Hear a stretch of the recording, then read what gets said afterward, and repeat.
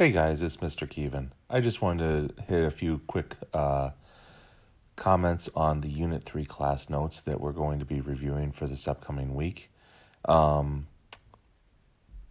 this is something I'd like to lecture on in class, but obviously, given our circumstances, it'd be better just to give the quick podcast. So I'm looking at the Unit 3 class notes page, and at the top of the notes it talks about theology. And theology is basically the study of God. According to St. Anselm, it's faith-seeking understanding.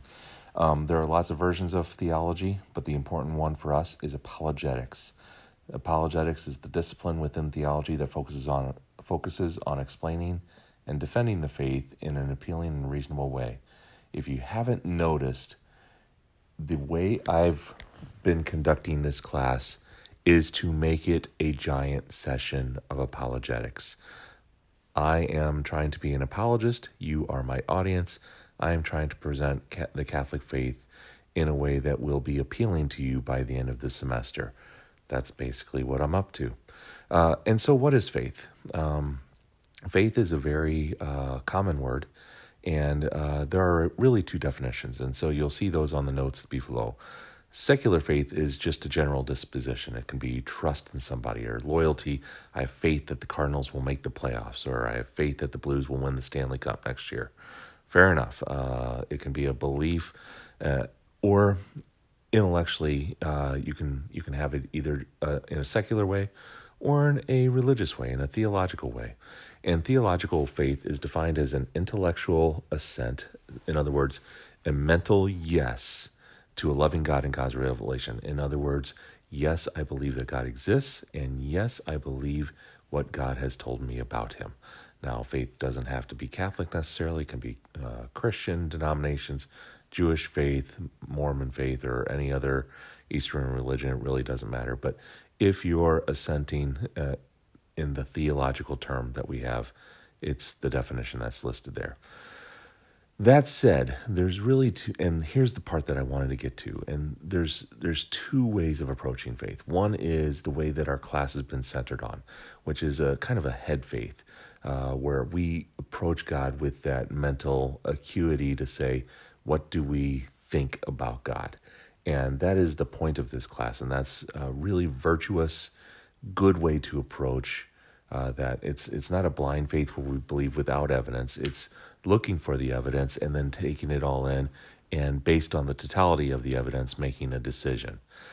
That said, there's another way to have faith, and it's also a theological faith, but it's less rigorous in its academic approach.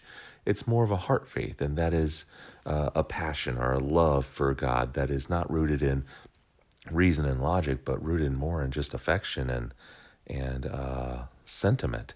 And while that is not personally my style, and that might not be your style, it might actually be somebody else's style. It might be your style. It might be, I know I have family members who are very sentimental and very emotional, and I have an aunt that when she sees butterflies, she thinks that that's God saying hello to her.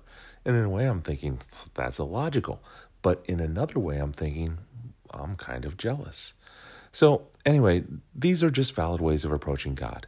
The emphasis in this class is obviously that intellectual approach, but I don't want to diminish the heart approach to God, because in all honesty, at the end of everything, the reason we approach God intellectually is so that we can learn to love God with our hearts. And so if you're already there, that's probably the better way to be anyway. Okay. Looking down below, there's atheism, agnosticism, and theism. I'm not going to get into too much of this, but the one thing I wanted to say with that is to mention Pascal's wager. One of the things you'll be asked to do today is to read his wager. There are two things to say about this, and I think the best thing is that Pascal's wager is not meant to say checkmate atheists. It is meant to persuade agnostics. In other words, game theory it out. If you committed one way or the other as to whether or not God exists, and you think maybe it's possible, maybe it's not, you don't know. Pascal, and this is the same Blaise Pascal, who's the famous mathematician, he proposed this idea that said, basically, if you don't know whether or not God exists, you might as well bet on God, because betting on God is a no-lose proposition, while betting against God is a no-win proposition. What does he mean by that? Well, basically, let's pretend believers go to heaven and non-believers go to hell. If you bet on God and you believe in God and you're right, you go to heaven. If you're wrong and there is no God and there's no afterlife, you'll never know.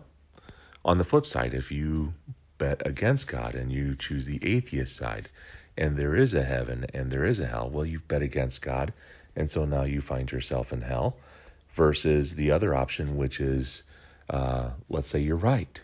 There is no God and there is no heaven, there is no hell. Well, you'll never know. And so Pascal's wager is a very practical game theory approach that just says, basically, if you don't know, you might as well bet on the no-lose proposition. A lot of people find this to be very convincing, and from a gaming standpoint, it's fine. As an apologist myself, I appreciate the argument. I like it for its usefulness for me. But if I'm really being honest here, I have to admit that this doesn't really help my case. And here's why. Because Pascal's way, the idea that we've been talking about so far is we want arguments that drive at the truth. And Pascal's argument does not actually argue toward the issue of whether or not God's existence is real or not. And so it doesn't address the question. It just addresses the audience and their situation. And so because it's actually not an argument for God, it's just an argument for believing in God, it's really not as effective as I would like to be. And most atheists will find this to be unconvincing. But then again, and this is really important, I don't believe this argument was targeted at atheists. I believe it's targeted at the person who's not sure which way to go. Anyway, there's other notes there. Please take a look, and especially down below, I've added some notes on secular humanism. These atheistic worldviews are something we're going to review over the upcoming week. They are not mutually exclusive to each other. We're going to watch a random assortment of videos to kind of explore these different ideas.